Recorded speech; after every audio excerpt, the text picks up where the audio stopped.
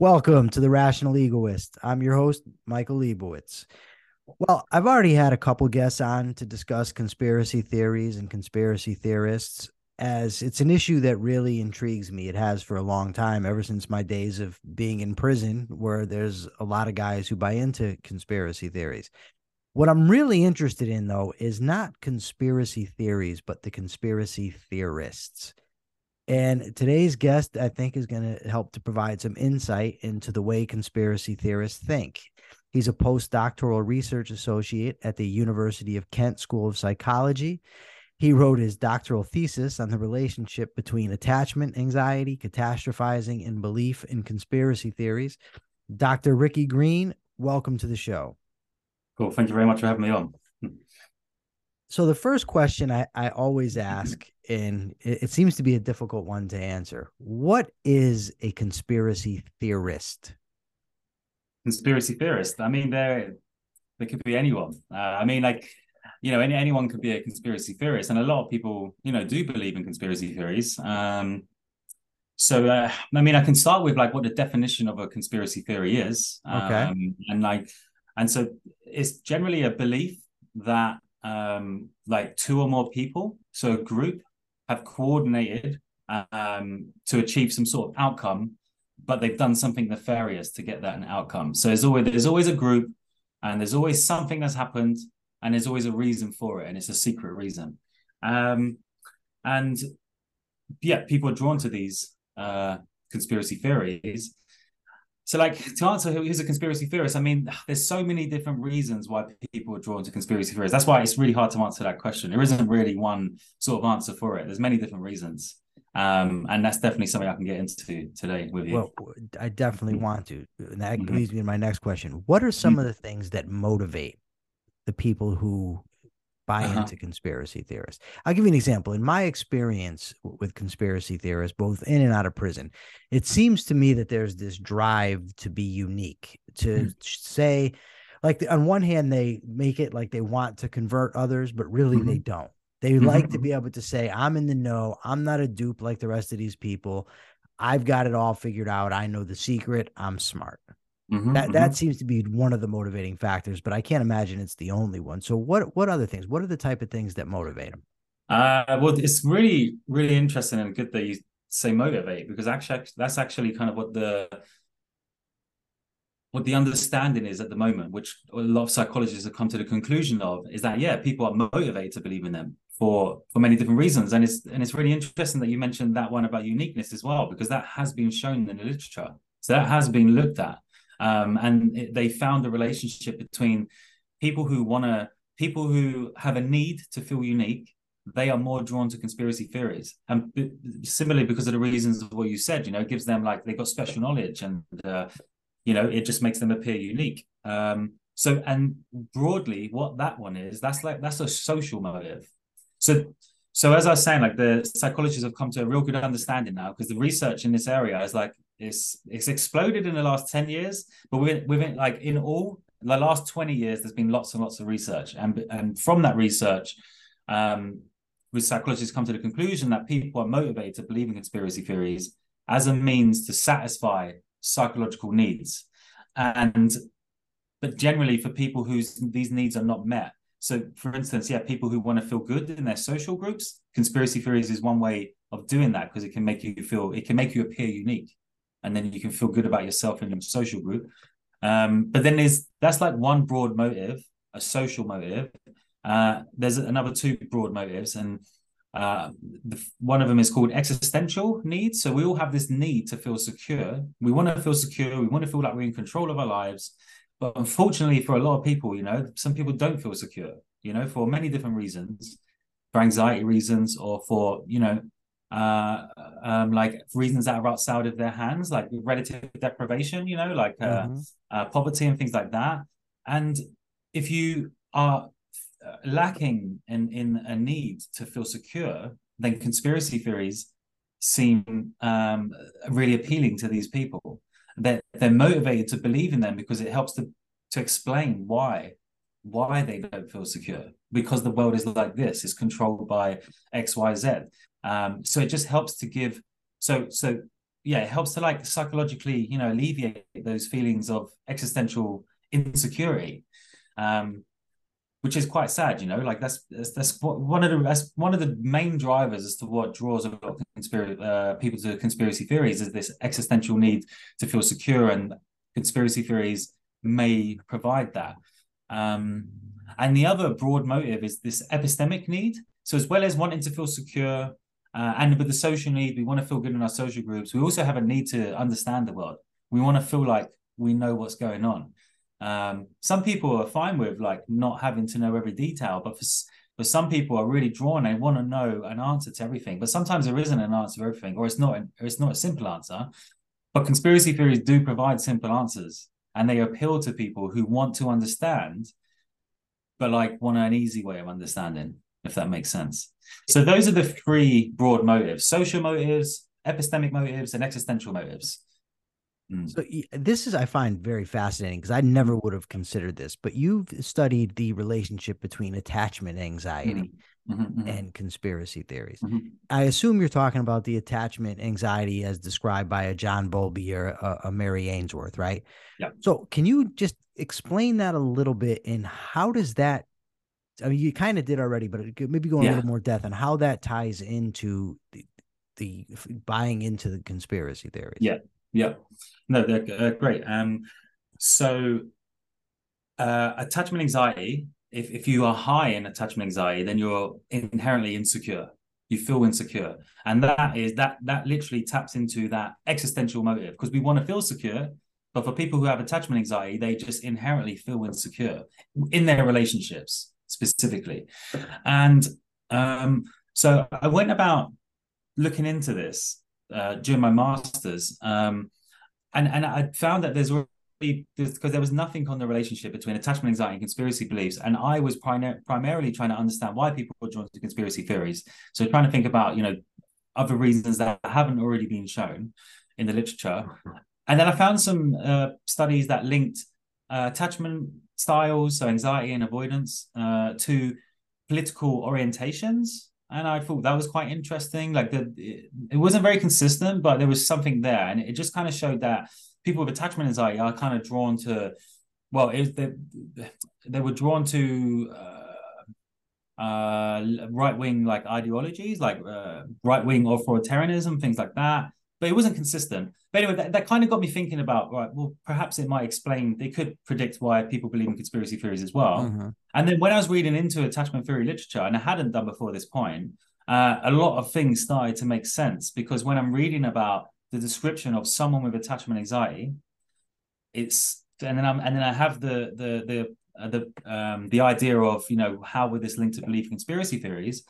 Well, the thing that I looked at my PhD, which explains why they're linked, and because they are linked. So I do find that people with attachment anxiety have a tendency to believe in conspiracy theories, and the reason being is because they have this inherent insecurity, and they basically have worries about relationships, and they think that people are going to abandon them any moment. So what people with attachment anxiety tend to do as a maladaptive way of coping, so it's not an effective way, because it's harmful in the end, is that they tend to catastrophize about problems that are going on. And the reason that they do that is because then that gets the attention of friends and family. Because if they're making a big issue about something, then all eyes are on them, and they can get the security and attention that which they desire. And so what I kind of wrote in my thesis is that perhaps conspiracy theories is another way of grabbing people's attention and catastrophizing about the world. So it's just a tool, a way that it motivates people with attachment anxiety to discuss and believe these conspiracy theories, because it's a way of catastrophizing about the world, saying, hey, look how bad this is, and then they get the attention of friends, family, and things like that. So that's kind of the idea of what I had with it. I don't know does that make sense to you? It does. So it seems like that there might be two things going on. One is the buying into the conspiracy theory is basically not authentic. It's buying in it for the attention, almost like a malingerer that fakes illness for the attention. But it seems like there might also be this sense of conspiracy theories provide a sort of security, where if I know all these things are going on, I can do something about it. Yeah. whereas the world is really a far more chaotic place than that, Mhm, right? mhm, Is there mhm. anything to that aspect of the attachment where the conspiracy theory is believed in authentically because it brings that sort of security?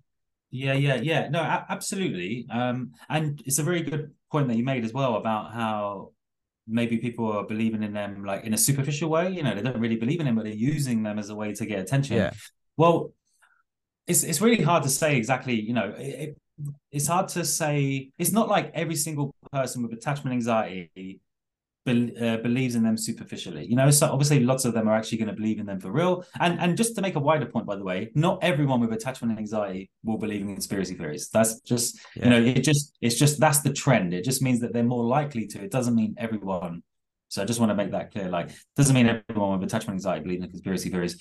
But yeah, so as I said, they do feel inherently secure, and it is around that relationship aspect that they feel insecure about. But generally, people with attachment anxiety, they feel insecure about a lot of other things as well. And so, yeah, conspiracy theories may be able to provide some psychological security because, yeah, as you said, it helps them understand the world that's going on. It provides a simple answer to how they're feeling. Perhaps like if life isn't going their way, well, there's a reason for that. It's because the conspiracy theories, it won't let me get to where I want to get to, or something like that. Yeah. Um, but yeah, just on that, so it's not so there's like so when I say about existential motives, you can divide that into two actually, because you can have internal existential crisis going on, and that more relates to attachment anxiety. That more relates to your psychology, if that makes sense. And then there's external existential threats, things that are out of your control, like terrorist attacks, for instance. Yeah. Like that sort of attack, it's gonna scare people, and people want to have an easy answer to this terrifying thing. So you think about 9/11, it just perhaps it was too simple of an explanation that you know that terrorists did it. Like it had to be much more than that. It can't, like people need an answer to this big thing that's happened. Yeah. And so yeah, conspiracy theories can provide some security in that it gives them they feel like they know what's happened. You also mentioned the epistemic needs, and it's Yeah. interesting to me because the epistemology of conspiracy theorists both fascinates me and infuriates me. It's a love-hate relationship. I like to Mm-hmm. delve into it, but then I find it very aggravating. So, Mm-hmm. but it seems it's reminiscent to me of the epistemology of a religious person. Mm. Because, like, if you're discussing, for instance, on my Facebook page, I have it set up so there's a lot of discussions around politics, philosophy, economics. Now, these are topics. If you're delving into economics, you've got so many different theories, so many different points of view that you've got to reason through: history, logic. Same thing with the philosophy, politics. There's just so many Mm-hmm. dynamics that you have to consider. But the conspiracy theorist just focuses basically, okay, there's this cabal out there that's trying to ruin us. They're tearing Mm. us down. We need to fight them. It just Mm-hmm. simplifies the whole thing. Mm. So there's not a whole lot of real thinking that needs to be done. But Yeah. they seem to think that they're doing the most thinking. Like, we're doing all this research, but really you're not. You're cherry Yeah. picking evidence and then Mm-hmm. saying, I know this to be true without actually reasoning through it. And it just seems Mm-hmm. very reminiscent to me of religion. Mm-hmm. Yeah, no, you've made some really, really good points there.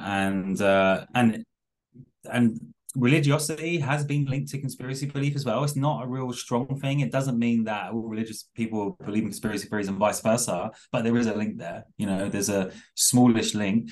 So that is interesting. And people have argued, that there are shared things between being religious and believing in conspiracy theories. They provide answers to the world and things like that. But what you said at the beginning is very interesting as well. That it's fascinating and frustrating at the same time, and it is because yeah, as you're saying, like they have the simple answer to the world, but actually sometimes they are quite complex, like, but they are simple at the same time. And this is the frustrating and fascinating thing about it, is that they're so interconnected. Like there is actually in some conspiracy theories there's lots of connections going on, lots of analysis. And sometimes if you read conspiracy theorists post online, they write essays, like, and these are people that can actually write well, and they seem smart, but they're writing about conspiracy theories. But like really weaving all these things together. So just wanted to make that point that, yeah, like I think a lot of the explanations are simple, but actually there are some websites that you could probably go to, or some conspiracy forums where they are doing a lot of thinking, but it's not maybe the right way of going about what they're trying to figure out. But yeah, just wanted to, yeah, I've read some long essays of conspiracy theorists.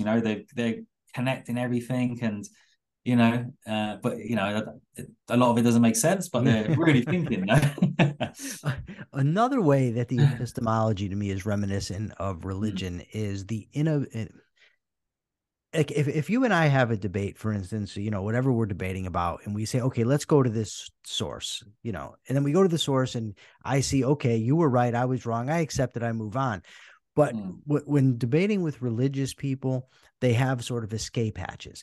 Like mm, anytime you put a hole in the argument, it's, well, that's because the devil's blinding you, or mm, God is allowing you to see what he wants, or that's just your mm, lack of faith because you're not believing, you're not able to mm, see the truth. And the conspiracy theorist, it's, well, of course that source is going to tell you this, and you need to go to this source. But then when I have gone to the source and it tells me something different than they want to hear, then it's, no, that's mm, not, you got to look to a different source. mm. And it's just this unwillingness to be falsified, that this Yeah, is the yeah. belief and there's nothing that's going to shake me from it. Mm. Is that, I'd imagine it's got to be common, right, amongst Yeah, conspiracy theorists. yeah. No, the way you described that, yeah, it's very absolutely similar. And I'm just trying to think of, like, I don't know off the top of my head any research. There has been research that's looked at, does if people's high in religiosity, they do believe in conspiracy theories, and that has been shown. But you're just making me think of something quite interesting. There hasn't been any research that's looked at the similarities between like how you can communicate with religious people and conspiracy theorists, because I think you're right that you'd probably find that they have the same sort of processes in how they argue. You know, yeah, when they're coming to a point which they're being rebutted with, they can easily just fall back on, well, God's testing you or something like that, or with conspiracy theories, it's, well, um, yeah, they're just like any information that you want to show them. Like if you're trying to give them like actual real mainstream information, then you can't show them that, because it's just they're part of the conspiracy theory. So Yes. they have that fallback, similarly to, I guess, yeah, religious people as well. Yeah, there's definitely lots of similarities between religiosity and conspiracy belief, but there are big differences as well, because like all of the things that tend to predict conspiracy belief don't, well, as far as I'm aware, they're not. It's not the same, basically. Like, there's something different about being drawn to conspiracy theories than being drawn to religion, but they definitely have similarities in how they are, like in how you can communicate with them, I guess. Now, Yeah. you've written about impression management Mm. amongst conspiracy theorists, right? Can you Mm. first of all explain what is impression management and how does it differ amongst different types of conspiracy theorists? Okay, cool. So there's impression management, and then there's impression formation, and we looked at both of them aspects in the paper. And so impression management is like if you want to manage how people perceive you. So if you want to be perceived as a good person, or whatever, then that's you. If you're actively trying to to manage how people view you, that's management impression. Yeah, impression management, sorry. And then there's impression formation, where you're making impressions of others. Like that's you forming impressions of others, whereas the other one is you trying to manage how people make impressions of you. Yes. And so what we did in that study is we looked at a lot of different ways. We asked people, firstly, to um, we asked them, we said to them, if you wanted people to perceive you as unstable, or an, stable versus unstable, how would you agree with this conspiracy theory in front of someone? Or like I think the scenario that we had was, I think, imagine that you're in court, I think, or something like that. I can't remember the details off the top of my head, but like imagine you're in court and you're trying to get, mm, not get out of jail, but like not be sentenced to something like that. And they asked you about conspiracy theory, and if you wanted to appear stable, how would you answer that? And then most people, if they wanted to appear stable, would say, I disagree with that conspiracy theory. Mm-hmm. The people, and there was a number of other examples that we did similar to that. And basically what we found is that when people want to appear unstable, they will agree with conspiracy theories. If they want to appear stable, they disagree with it. So people already have this idea of how conspiracy theories are perceived because they change how they respond to it depending on how they want to be, their impressions that they want to make, if that makes sense. Depending on the audience, I'd guess it would be Yeah, right. yeah, and absolutely. And actually, this isn't. We're running a lot. We've run a load of studies now off the back of that impression paper because we're manipulating the audience. So it's really interesting that you said that because that's literally the next step that we took as well. Because we did it in a bit of a vacuum. We didn't give them any context in that study that's published. But yeah, for sure, it depends on the audience, and we are finding that they change how they respond, they manage their impressions depending on the audience that they have. Yeah. Now, one of the things that I found interesting that you wrote about was that people that are, I want to say, soft believers in conspiracy theorists. You had another word, I don't remember what it was, but they do that when they tend to think that claiming to be a conspiracy theorist is going to create a negative impression. But you also said that your hardcore true believers think that saying they believe in a conspiracy theorist is would demonstrate integrity to other people. Yeah. So they don't think that others have a negative view, right? They think it's going to come off as good. Why is that the case? Well, because that's their beliefs, and everyone wants to think that their beliefs are perceived as good amongst other people, right? So yeah, that was actually another element to this. So we have the whole to appear stable or unstable agreeing, and as you said, obviously it depends on the audience, but it also obviously depends on the person who's doing it. And what we found is that if the person who we're asking to make these impression management judgments, if they believe in conspiracy theories, they think that it's good to agree with them because that's them. Like it's basically like because they feel like that's right, and whereas people who don't believe conspiracy theories, they have the impressions that other people won't like them as well.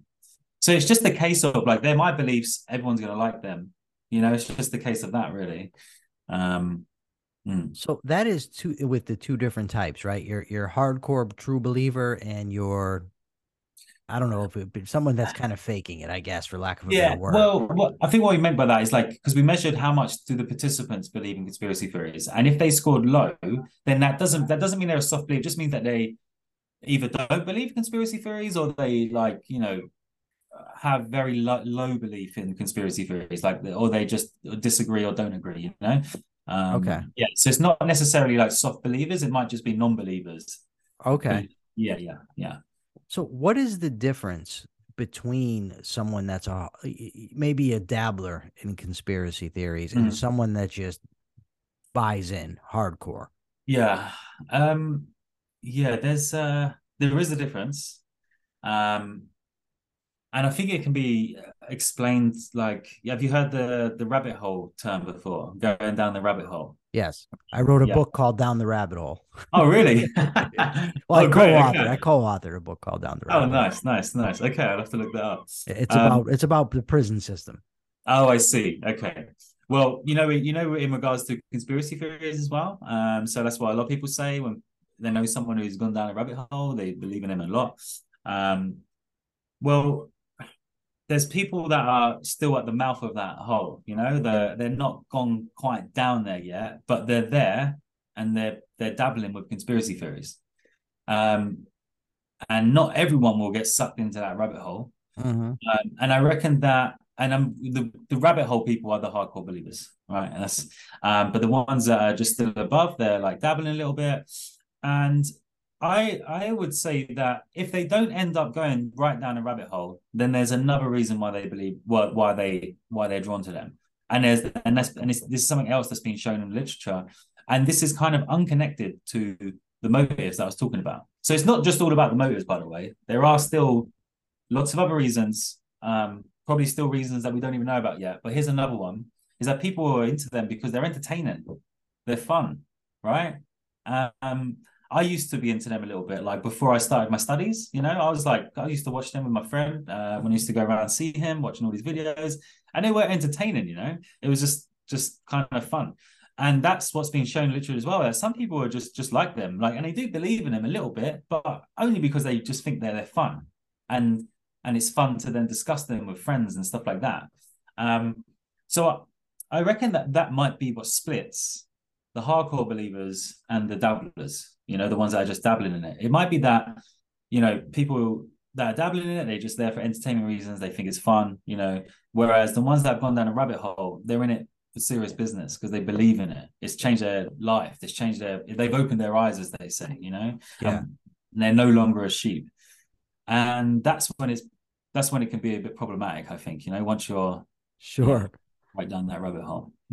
I like the rabbit hole analogy. I was in prison with a guy, and he got into this redemption and law thing. Yeah. And he kept buying books, and the books were telling him he was going to get out of prison. He just had to, figure out to crack the code.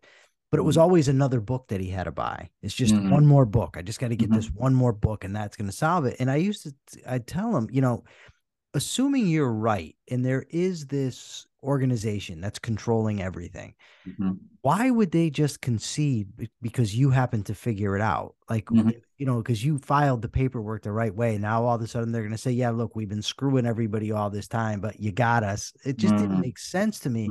But he wouldn't be shaken from it. It was like I said, it was like a religion to him that he just kept buying more and more books and buying more and more into it. It was a fascinating thing. Are there differences between, I mean, I know there is in terms of the concrete details, but in terms of styles, motivations, thinking, epistemology, between left-wing conspiracy theorists and right-wing conspiracy theorists? There are differences, but again, also some similarities. And I think it's hard to say whether the similarities are stronger or the differences are stronger.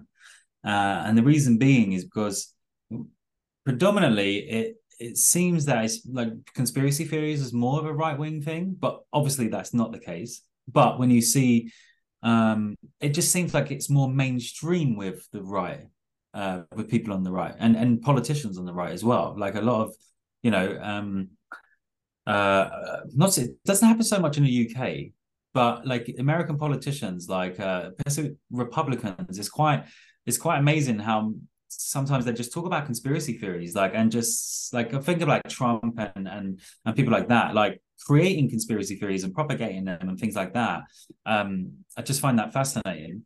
And so there is a difference there. Just see it, on the face of things, it seems like the conspiracy theories are more of a right-wing thing, but that's really not the case. Like there's conspiracy theories is for the left, for the right, and even for the center. They're for everyone basically. But there are some political differences in conspiracy theories. They believe in different conspiracy theories for one. They're not all going to believe conspiracy theories about each other, and it tends to be, and by the way, this is like the social motive coming into play here, because as I was saying, the to feel unique, that makes you feel good individually, but you also are part of a group, right? Like, well, we all tend to be part of groups, political groups and things like that. And if you are, let's say like you're part of the Democrat Party and like you're really invested in the politics, for instance, then you're going to be motivated to believe in conspiracy theories about the right because it's just going to make sense. But you won't be motivated to believe in conspiracy theories about the left, So that's the social motives coming into play there. That's how, people can be motivated to believe in conspiracy theories about Republicans, for instance, because they might be Democrat. And so here's one of the similarities between the politically left and right is that both are drawn to conspiracy theories nearly somewhat equally, but it's only at the extreme ends. So if you're extremely left wing and if you're extremely right wing, then you're very likely going to believe in conspiracy theories.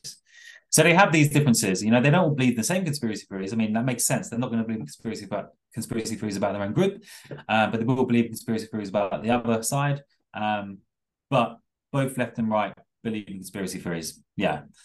But it just appears that people on the right, it just comes across more mainstream with them. Like it's just more like in the politics for the right and less on the left.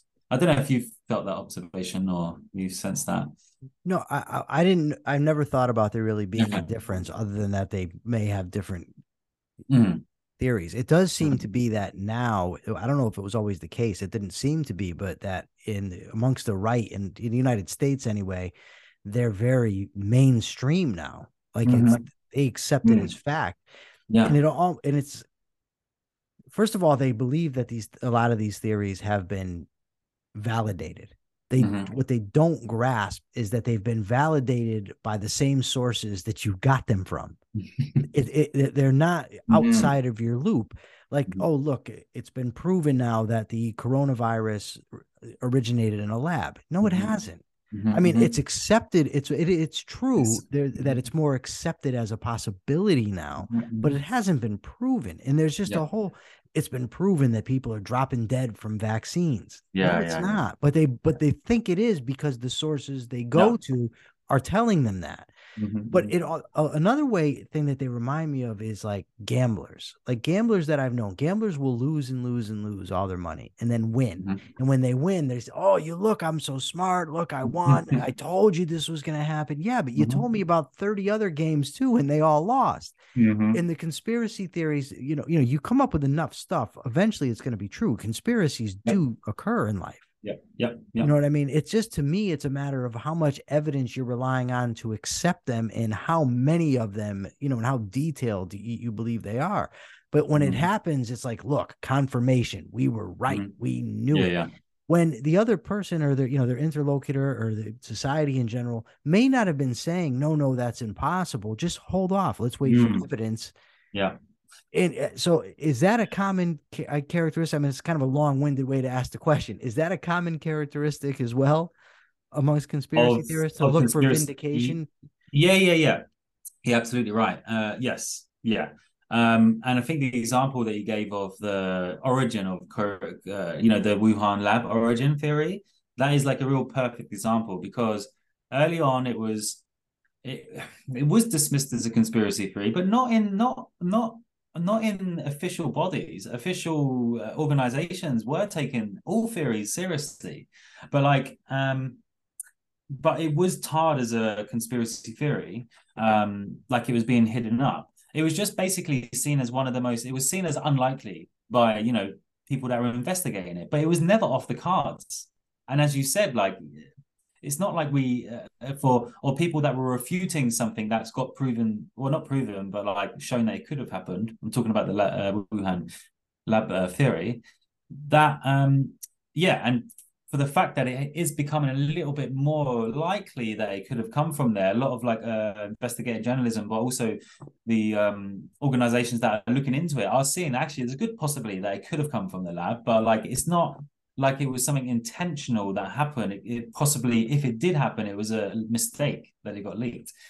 But yeah, the fact that it's been investigated more seriously now is proof that like the Yeah. conspiracy theories they were talking about before were true. But no one was denying it because I remember myself as well saying, "Hey, look, I'm not saying that this is a conspiracy theory. It could have happened. It could have happened, but we don't know yet. You can't say that this has happened. You're not. We have to wait for these reports that come out, and we have to trust them for one. But this is the issue: is that these are official organizations that are doing these investigations, and if they're official, then they're part of the act, and you Unless just they can't. tell you what you want to hear. Yeah, exactly. And Yeah, then all of a sudden that what they're saying is credible. yeah, yeah, Is there any reliable method of shaking conspiracy theorists of their beliefs? Is there any way to break this, or is it just something you just have to deal with and you either talk to them or not, and that you yeah. just move on? It's this. Yeah, we get like as psychologists, we get asked that like a lot, like all the time, and it seems more and more now. Um, the the quickest answer is that there isn't a silver bullet at the moment. There isn't like there are things that basically like the way the research has gone on in the last 20 years, as I was saying, we've got a real good understanding of why people believe in conspiracy theories. And we feel like we have a real good understanding of that now. but it's kind of, works in stages. So now that we've been looking at why people believe in them, we've also been looking at all the consequences of them now. So that impression paper, that was like a way of like, what are the consequences of people who share them? We're looking at all these different consequences, not just like consequences of not being wanting to get vaccinated or not wanting to do climate change behaviors and things like that. So now we're going really thorough into the consequences, but also in parallel, there is lots of research looking at interventions. So we know why people believe in them. We know that there's consequences. So now we need to figure out how to try and deal with it, how to intervene. And yeah, there is lots of things that are going on. There's no real advice that I can say as if you want to speak to your friend or your family.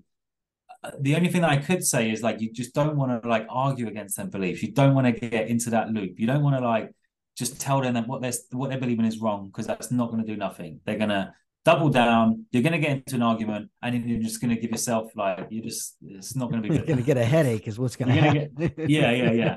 But like there are things like, for instance, there's things that social media companies are doing, and like what researchers are figuring. Well, actually, I'll tell you, there's one thing. And this is what has been implemented it's being trialed on Facebook and things like that. But as I said, this isn't something that, this is something that for businesses to do, but there are things that are happening. But it's interesting because I'll tell you this, because it's actually really cool. So there's a thing called inoculation theory, and it basically follows the same idea of a vaccination. So you get people, and this is a preventative measure, instead of dealing with it after the fact. So it mainly works for if you're not into conspiracy theories yet. But like, possibly it could help if they are just start getting into them. But basically, you can tell people.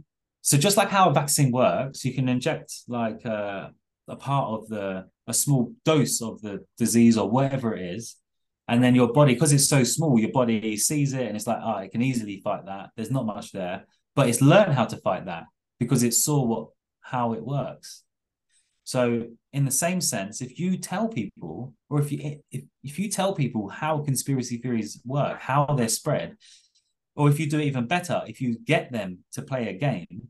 So I can actually send you a link to this. And in fact, this is something that you could send to friends and families, essentially, actually. But yeah, it's a link. It's called the Bad News Game. And in this game, you have to get as many followers as you can online. And that's the aim of the game. You've got to get as many followers as you can. But then you learn how to get followers quick. And it's basically using similar tactics of how conspiracy theories get followers. And you can do things like manipulate the emotion in the message that you're about to post on this fake online game. So you can, because that's what a lot of conspiracy theorists use, they use emotionally amplified language. Because like instead of just saying a conspiracy theory plainly, they make it like this like real bad thing, like, and really just make it seem much more worse than what it is and much more anxiety inducing. They just add a lot more emotion to it. So if you get people to play this game and say, hey, look, you need to get followers, and here's one way of doing it. How about you manipulate the language, make it seem more emotionally appealing. And then you get people to play this game, and they try all these other tactics, and they keep getting followers. And then basically what they're learning how to do is how to spread conspiracy theories online. And I know that sounds counterintuitive, but then what's happened after that in the research is the people who've played this game and they've done all these tactics of how to get more followers in this game, when you then present them with misinformation or conspiracy theories later on, they're much less susceptible to it because they played the game, because they're not going to be tricked. They've had the vaccine, they've had the shot. Yeah, Does that's that make cool. sense? So like, Yeah, that's very interesting. So Yeah, that's one thing that's yeah. happening. Please send me the link. I want Yeah, to see this. That's cool. yeah, I will do. Yeah. All right. Are conspiracy theorists compared to the general population? Are they at any more risk of behaving violently or disruptively in society, or is it just like anybody else? The research says that they are more inclined to commit violence, actually. Yeah. And I mean, you can see that in things that happen in the world as well. So I don't know if this happened in the USA, but in England, when 5G masts were being put up, engineers were getting abused, and I think one of them was attacked by conspiracy theorists because they were going up to these engineers that are just going out to go, put a phone mast up. They've got no Yeah. idea what And they get these conspiracy theorists that have come up to them and they're like harassing them. And I think one of them was attacked in the UK, and then definitely a few masts were damaged as well. So there were definitely these criminal acts and violence that were and harassment directly from people that believe in COVID-19 conspiracy theories. Yeah. And so there was a paper that looked specifically at this as well and asked people, how much do you believe in these conspiracy theories? And COVID-19 was one of them. And then asked them other questions like, how do you think violence to stop 5G masks, for instance, is justified? And the people who tended to score higher on COVID-19 conspiracy beliefs tended to score higher on these violence intentions. So they do have, like it appears, a higher tendency to commit violence than non-believers. But I don't think that's the case for every conspiracy theory, by the way. Mm-hmm. To be clear, and there hasn't been tons of research on this, but COVID-19 has been linked because there was violence that was happening. So, we see it happening, and that's anecdotal evidence. But then what we want to do is try to get that in data to see if that really is something that reflects in, not just one person, but hundreds of people when you're asking them the question. So they are more inclined to support violence and justify it and commit violence. Yeah. Oh, maybe I gotta stop antagonizing them online.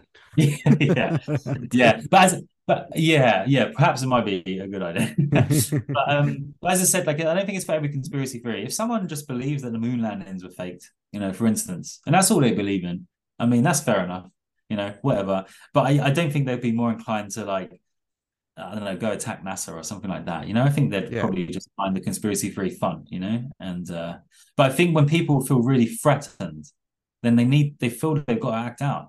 And COVID-19 was, in their eyes, I mean, it was threatening to everybody. It's literally was a threat to everyone in the world. But they had the ones who believe conspiracy theories, I kind of feel for them in a way, because they didn't just have the threat of COVID-19. Yeah, they might deny it, but they had this other threat that this is something much bigger, much larger than a pandemic. And that's scary to them because they feel like tyranny, the government is taking over, controlling them. So they're acting out, trying to look after their self-interest, I guess. Yeah. Yeah, against a mighty, mighty foe. Mm-hmm. Right? One world governments and everything else. So is there anything else that that you think should be said that I haven't asked about that people want to know?